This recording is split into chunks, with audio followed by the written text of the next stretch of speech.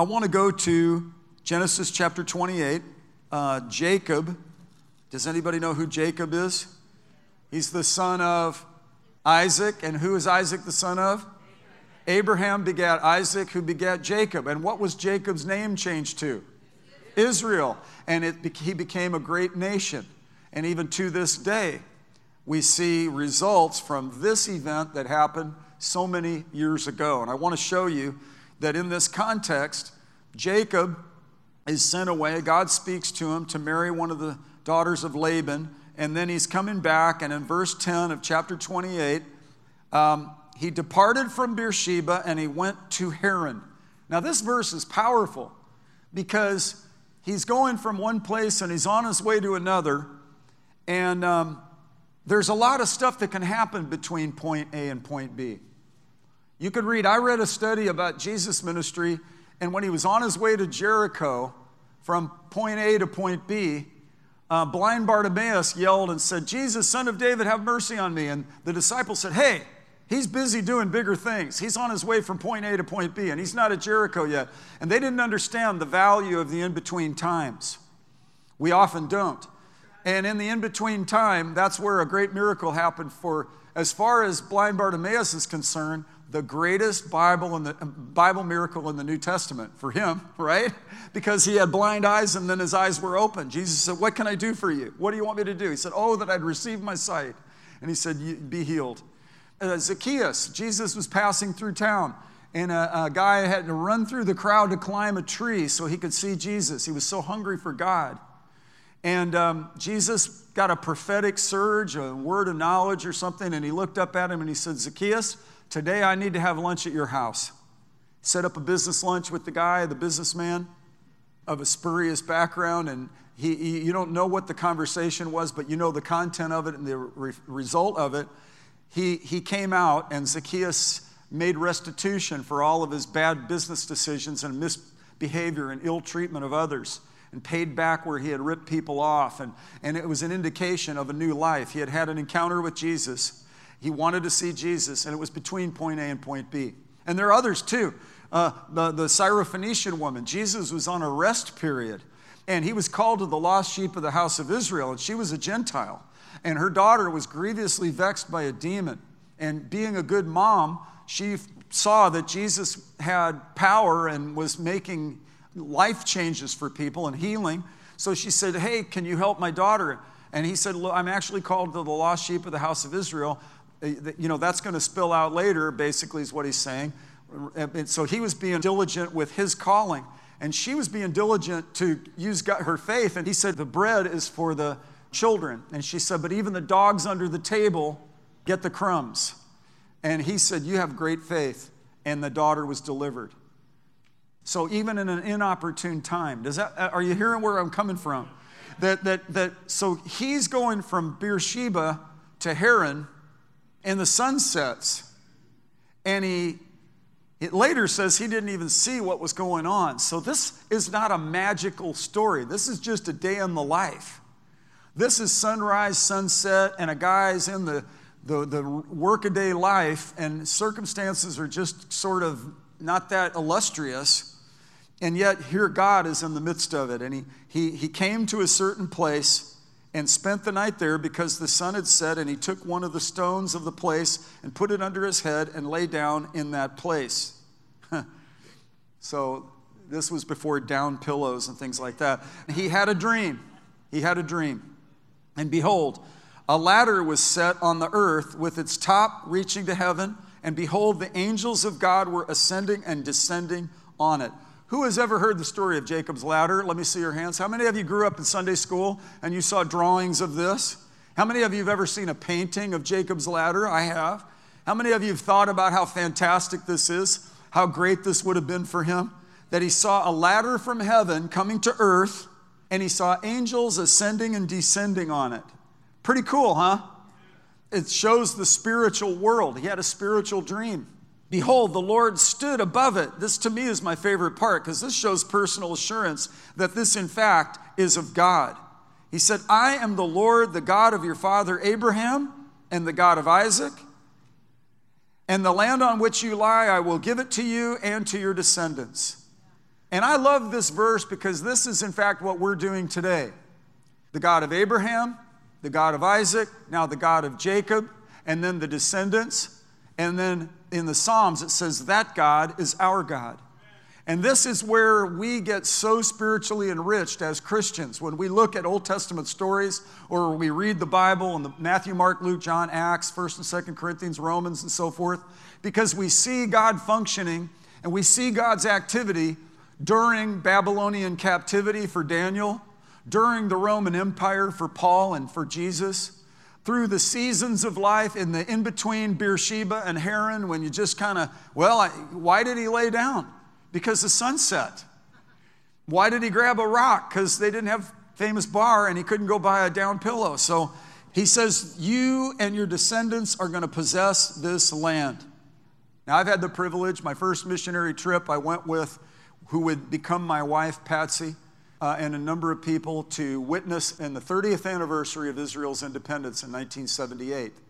There was a population of 3 million. The dispersed were starting to come back from 1948. It had become a nation. President Harry Truman saw what had happened in the Holocaust, and he was, I believe, moved by the Holy Spirit, our president from Missouri, moved by the Holy Spirit to show respect. He said, I can't stand what happened to the Jewish people through the World War II, and they must be respected and honored. And I believe God moved on that. And so there were 3 million people, and then we saw perestroika and glasnost, and we saw God move on interesting moments. A former movie star, Hollywood guy became a president and a leader of Russia with a birthmark on his forehead. They got together and caused the melting of the Cold War and the dissolving of the Berlin Wall and of the Iron Curtain. The phrase was coined by then Prime Minister Winston Churchill. I think it was after he was prime minister up in Fulton, Missouri. That phrase was coined about 100 miles north of here, and it was like a permanent, impenetrable wall. My brother can tell you that Erich Honecker in East Germany was particularly proud of its atheistic resistance to the Bible. They used to use mirrors under trains when they would come from the west to the east, and it was a harsh, harsh place. And also Albania was proud to say we are the pure atheistic state.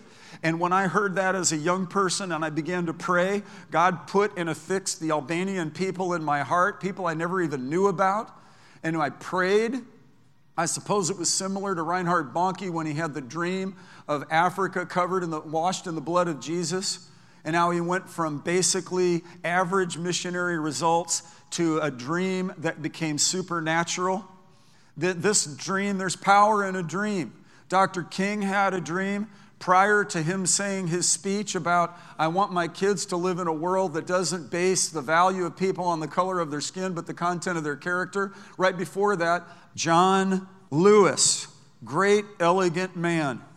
He made a statement. He just passed, and we've lost somebody there. He spoke right before Dr. King's dream speech. He had a dream too.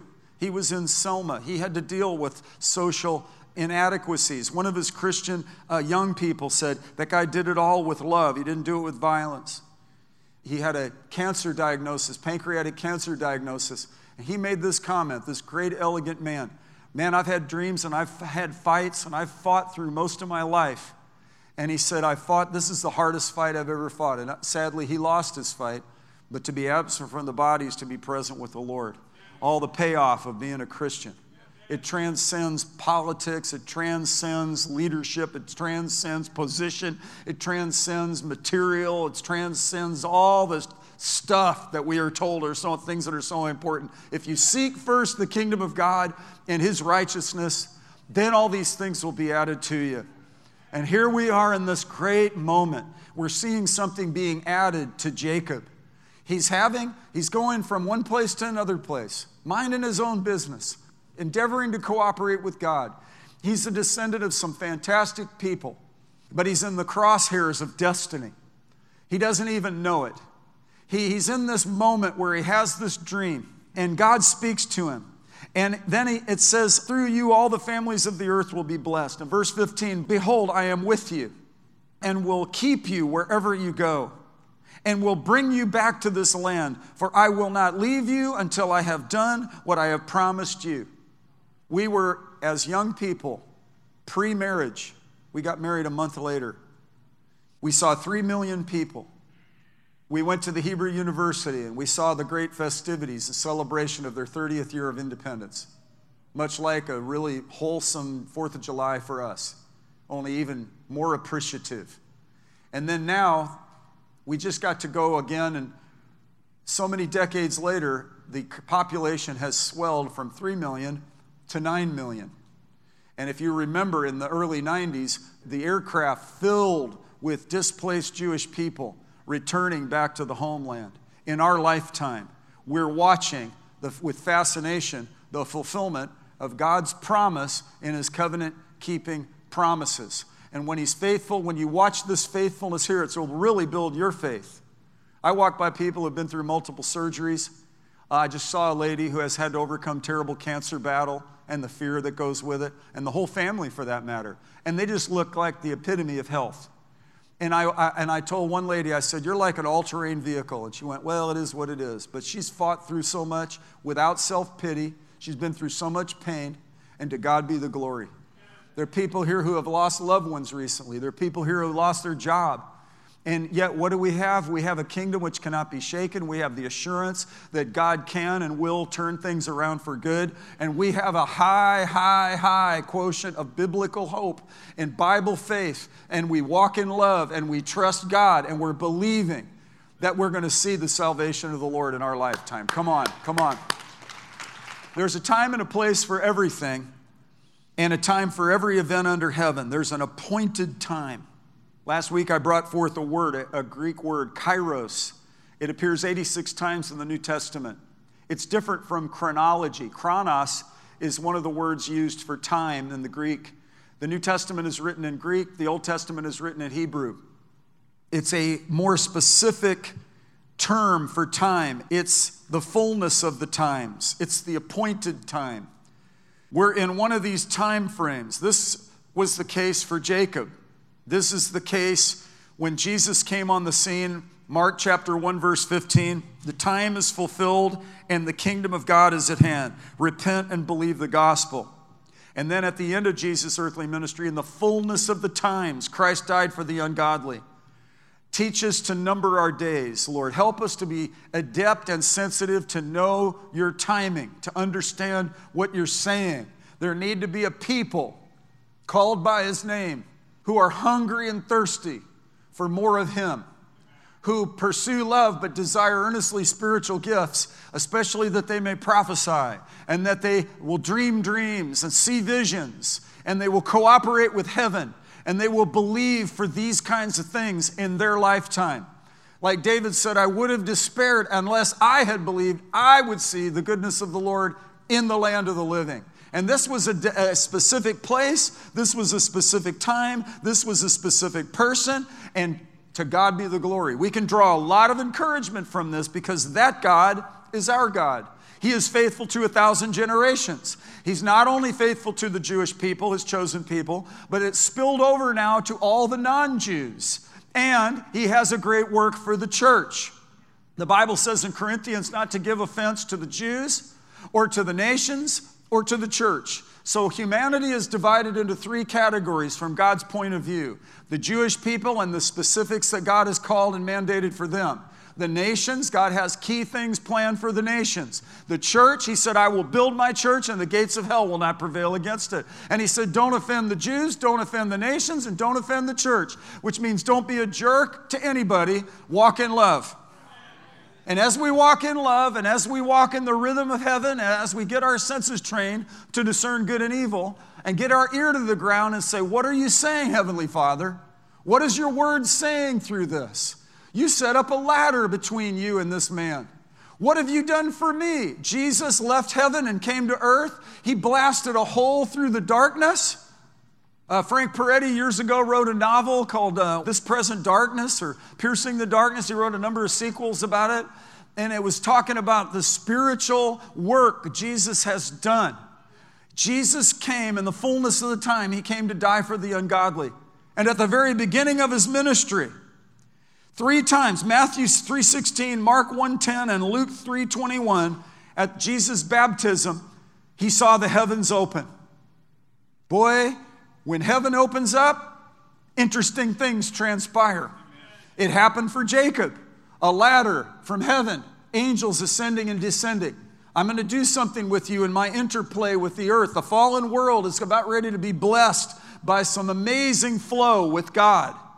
And when Malachi prophesied about the tithe, bring the whole tithe into the storehouse that there may be meat in my house, he said, now test me in this and see that I will open up the windows of heaven and pour out a blessing you cannot contain.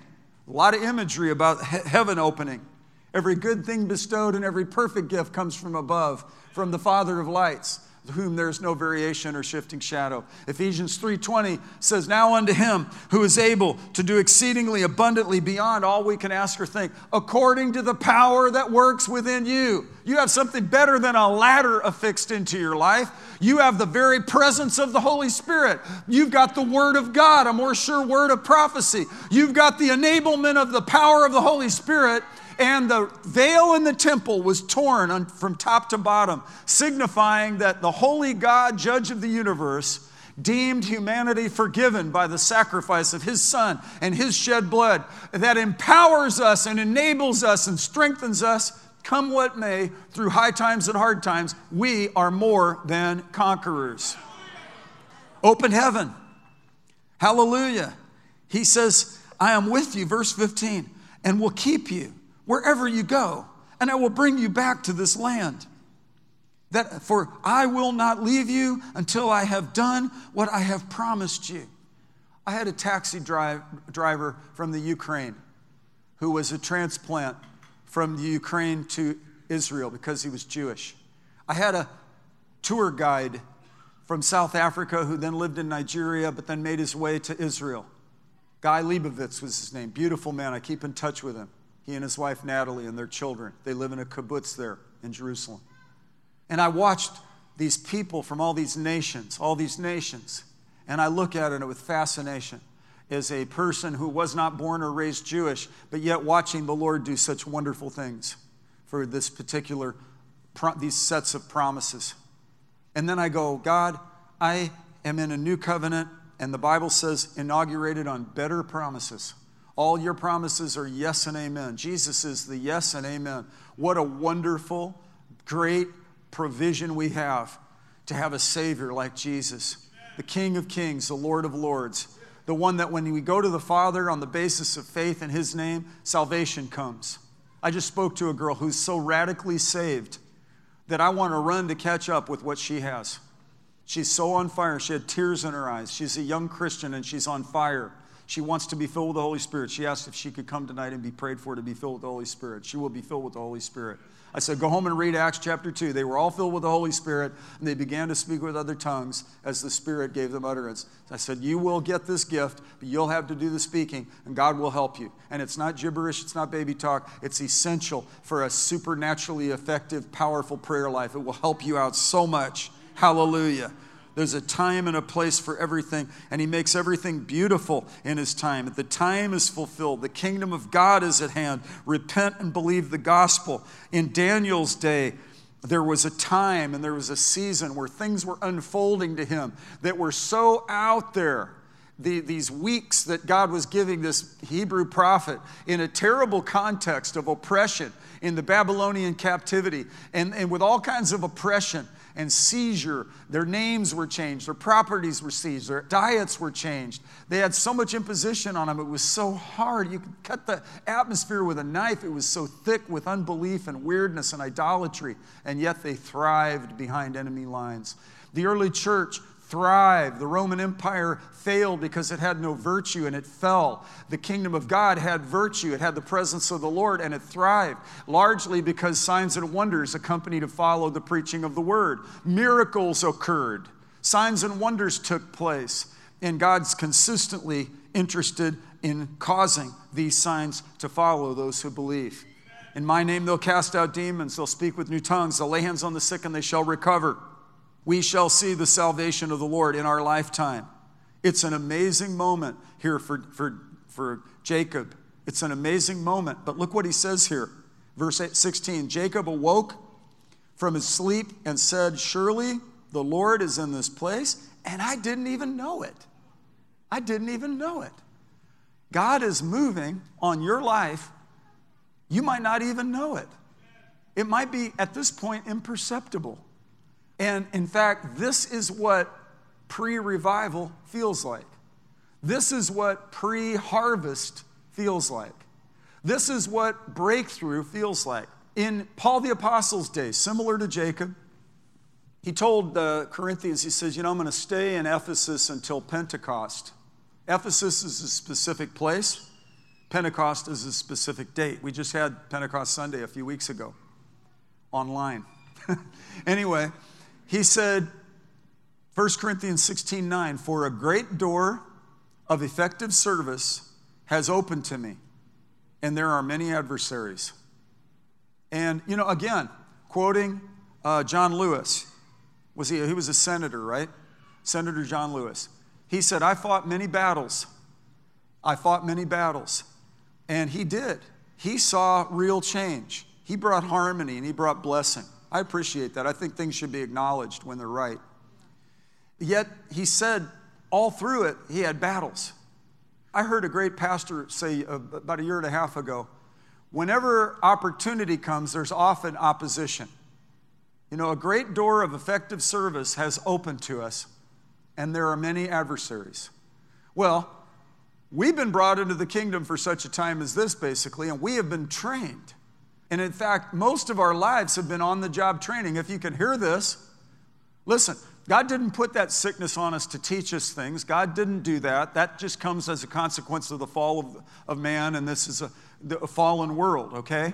The levee broke because it rained, and the levee was made out of dirt, and it was overseen by people, and they didn't take care of it, and it broke. That's the way why it flooded.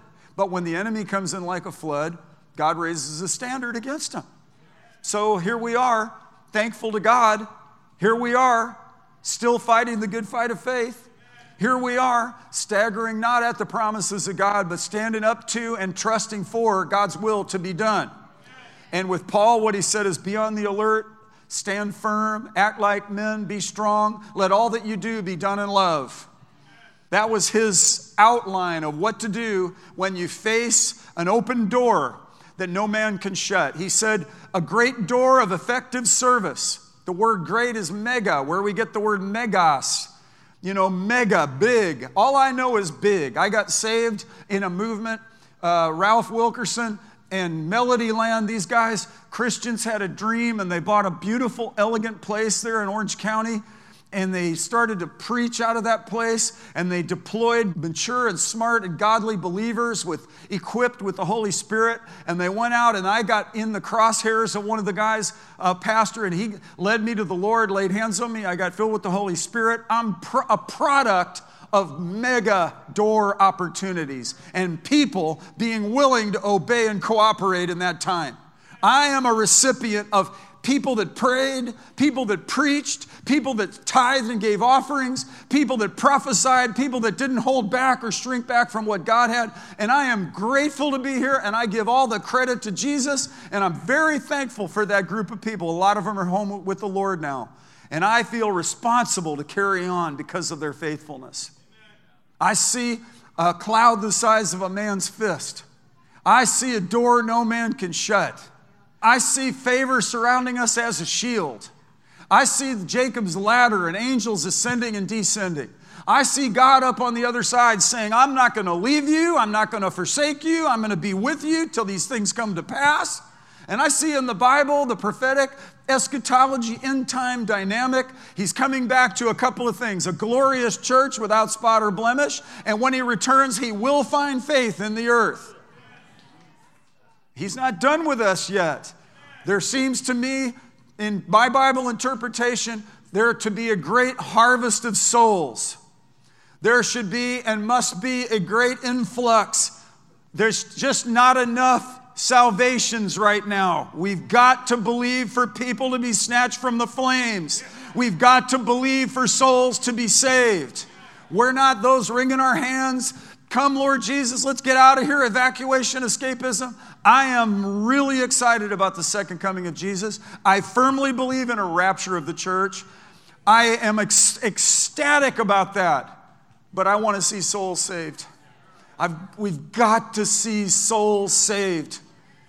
We've got to trust God would let a ladder shoot down, let Jacob lay on the stone and put his head on there and get him thinking along the lines of Abraham begat Isaac, who begat Jacob. And don't let this thing just be for your grandpa. Don't let this thing just be for your dad. Take hold of this. Take ownership on this, young Jacob. Marry and give in marriage and have your family and build and grow. I'm going to make you a great nation. I've been blessed. I'm the product of what would be called a revival. And yet it's nothing compared to what God wants to do now. God has great plans. God has great plans. And we can see here, he said, God was in this place and I didn't even know it. Verse 17, and he was afraid and said, how awesome is this place? You are awesome in this place, mighty God. You are awesome in this place, Abba, Father. I love that song. This is none other than the house of God, and this is the gate of heaven. You know, heaven's open to Jacob. Heaven's open to you and me. We have an open heaven. We can draw near to the Father. The Bible says, draw near with confidence to the throne of grace, so that you may obtain mercy and find grace to help in the time of need. Isn't that fantastic? Amen. We take it for granted. I'm restating the obvious to you, but this in fact is the best, most precious possession you and I have.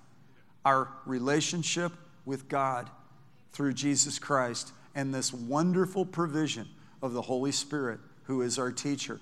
God the Father sent his son Jesus. Jesus died, was buried, rose again, had Mary announce his resurrection. They ran to the tomb. He wasn't there, he was risen, just as he said.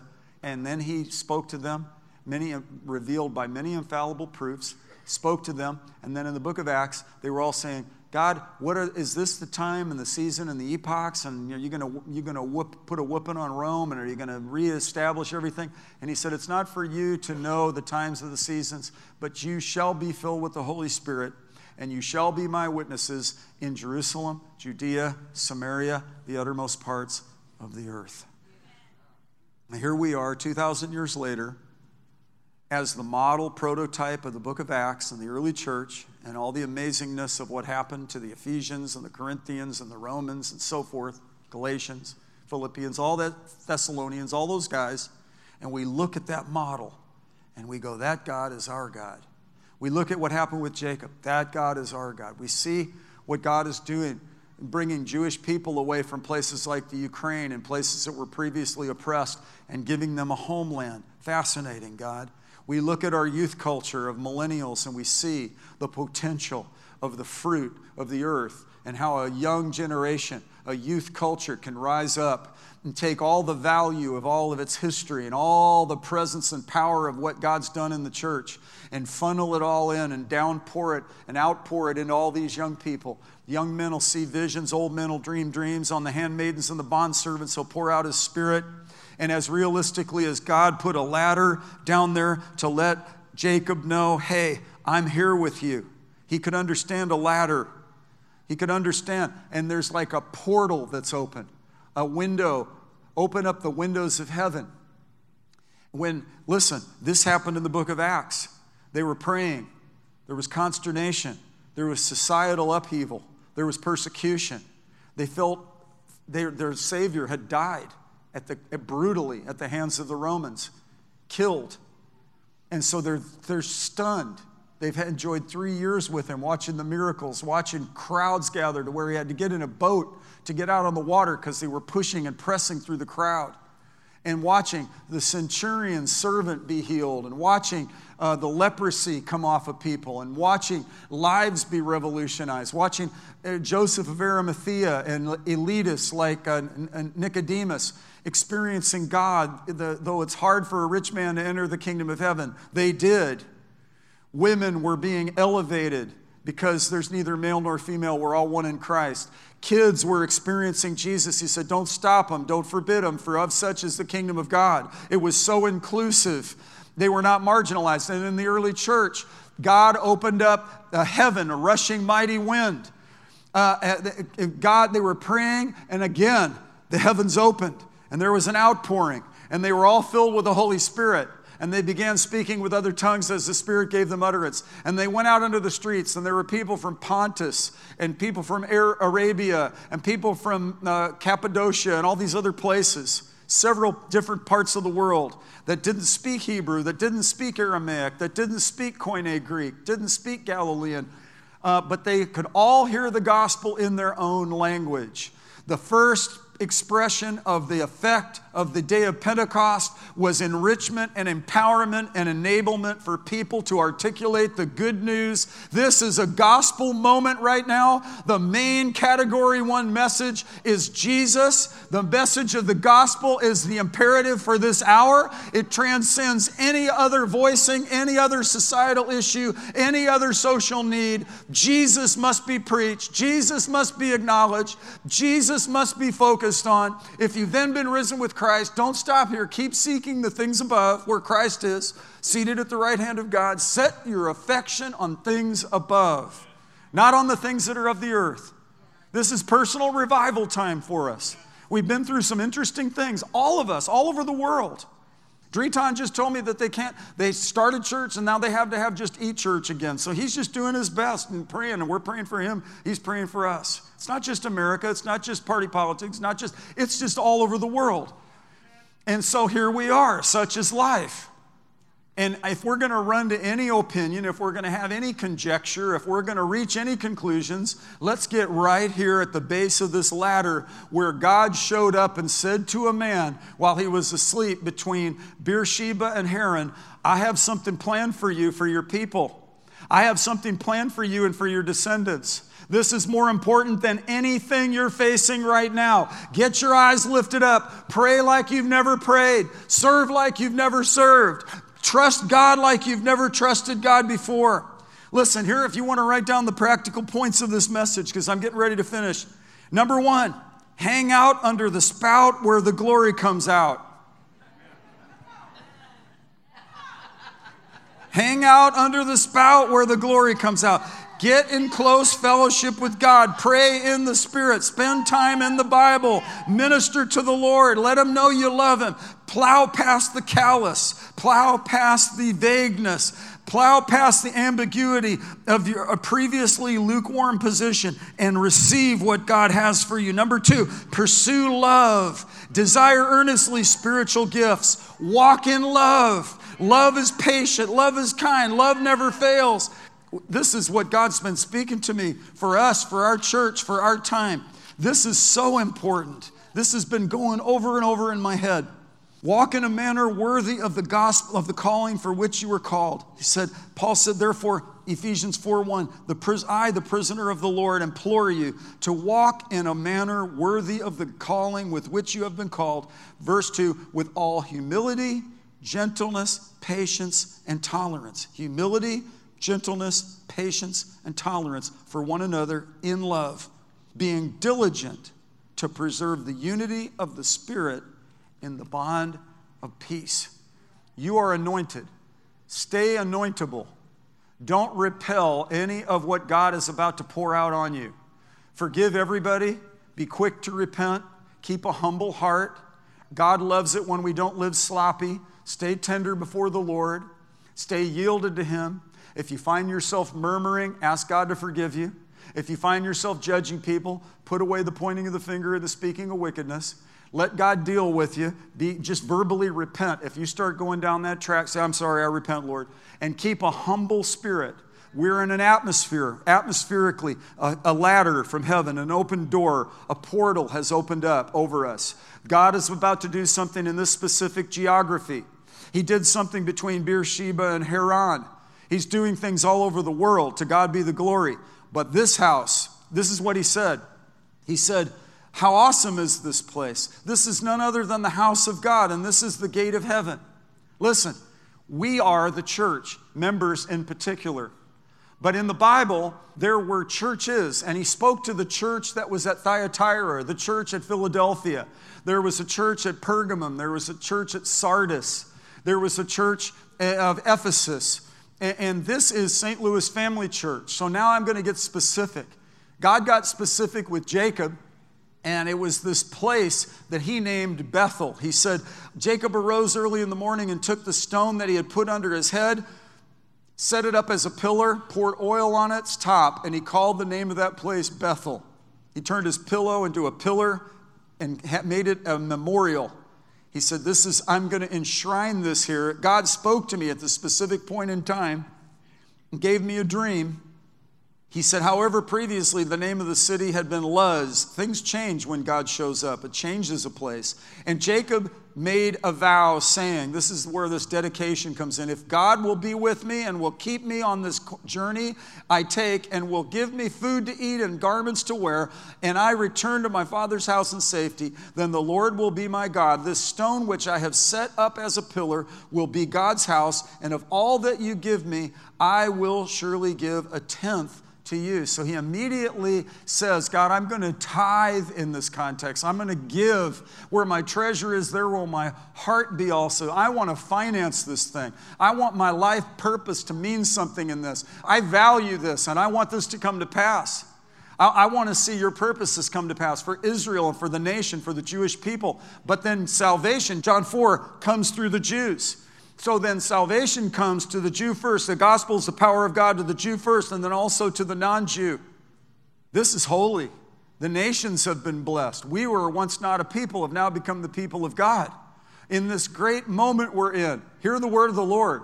God is bringing things together. He broke down the dividing wall. This is where division breaks, and the enemy's trying to build division right now, and we have got to do our best to preserve the unity of the Spirit and the bond of peace with all humility, gentleness, patience, and tolerance for one another in love. Watch the words of your mouth. Watch the attitude of your thoughts. Watch the biases. Watch the conjecture. Watch when the devil tries to warp you and pull you into a different gravitational pull. Make sure the gravitational pull toward God's word and toward heaven is the primary. Keep seeking God. Keep praying. Hang out under the spout where the glory comes out.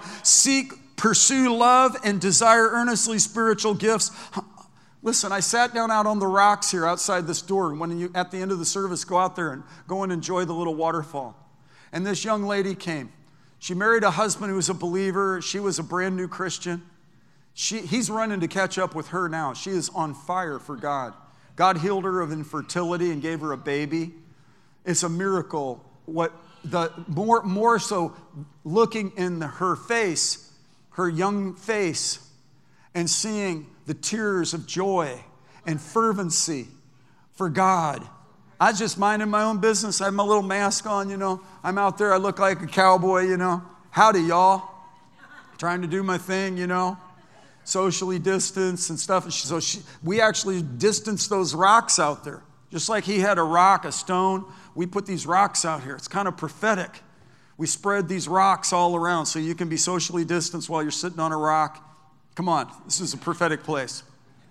She was on the rock under there by the pine trees. I was over across the little walkway looking at the water, and I look at the little waters all gurgling, and it's so awesome. But yet what was more wonderful was looking at her beaming face, her spiritual hunger, her desire to be filled with the Holy Spirit and get all that God has for her. She says, I can't stop reading books and reading my Bible and listening to podcasts and downloads, and I'm hungry for God. Jacob got up and said, God was in this place. I didn't even know it.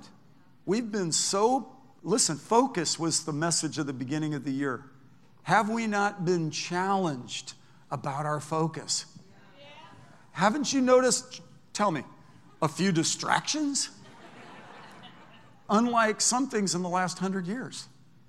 But we were brought into the kingdom for such a time as this. And because we've received a kingdom which cannot be shaken, we have solid footing. Say this with me. I can do this thing. Because I can do all things through Christ who strengthens me. We can. And there's an amen over there, and there's a yes over here, and there's a nod over there. Why? Because we actually know whom we believe. And we're confident that he'll keep us until that day. And that he watches over his word to perform it. And that in fact he has a plan. And what the enemy means for harm, God will work together for good. And so we've got to see to it that no one deceives us. We've got to be careful what we listen to, for by our standard of measure, it'll be measured to us, and more will be given besides. And it's my job as a pastor to make sure we, you, us, don't get tossed to and fro by waves, carried about by every wind of doctrine, the trickery of men, cunning craftiness, and deceitful scheming. But speaking the truth in love, we are to grow up in all aspects into Him. So here's what I want to conclude with. We've been brought into the kingdom for such a time as this. Jacob's ladder was wonderful. I don't envy it because I have something even better. I have a covenant with God and a spirit of adoption from His Son, Jesus Christ. And I have been given the gift of His precious Holy Spirit. And I have all the Old and New Testament at my disposal. And I have the church that I live in. And I have the function and the interplay of us. Iron sharpens iron. We're living epistles. We're lively stones. We're jointly held together. We're offering up a fragrant aroma sacrifice to God. The head can't say to the feet, I have no need of you.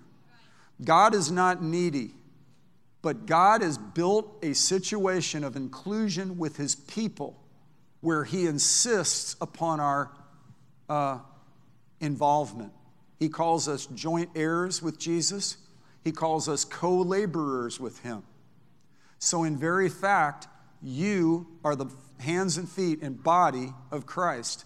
And as the head is signaling things to us right now, not just through a little hole with a ladder with angels up and down, but with a supernatural endowment of the Holy Spirit, we just have to avoid all blessing blockers. Let's lay aside the weights, the encumbrances, the sin that so easily besets us, and let's run with endurance the race set before us. And now we pray, we believe, we receive.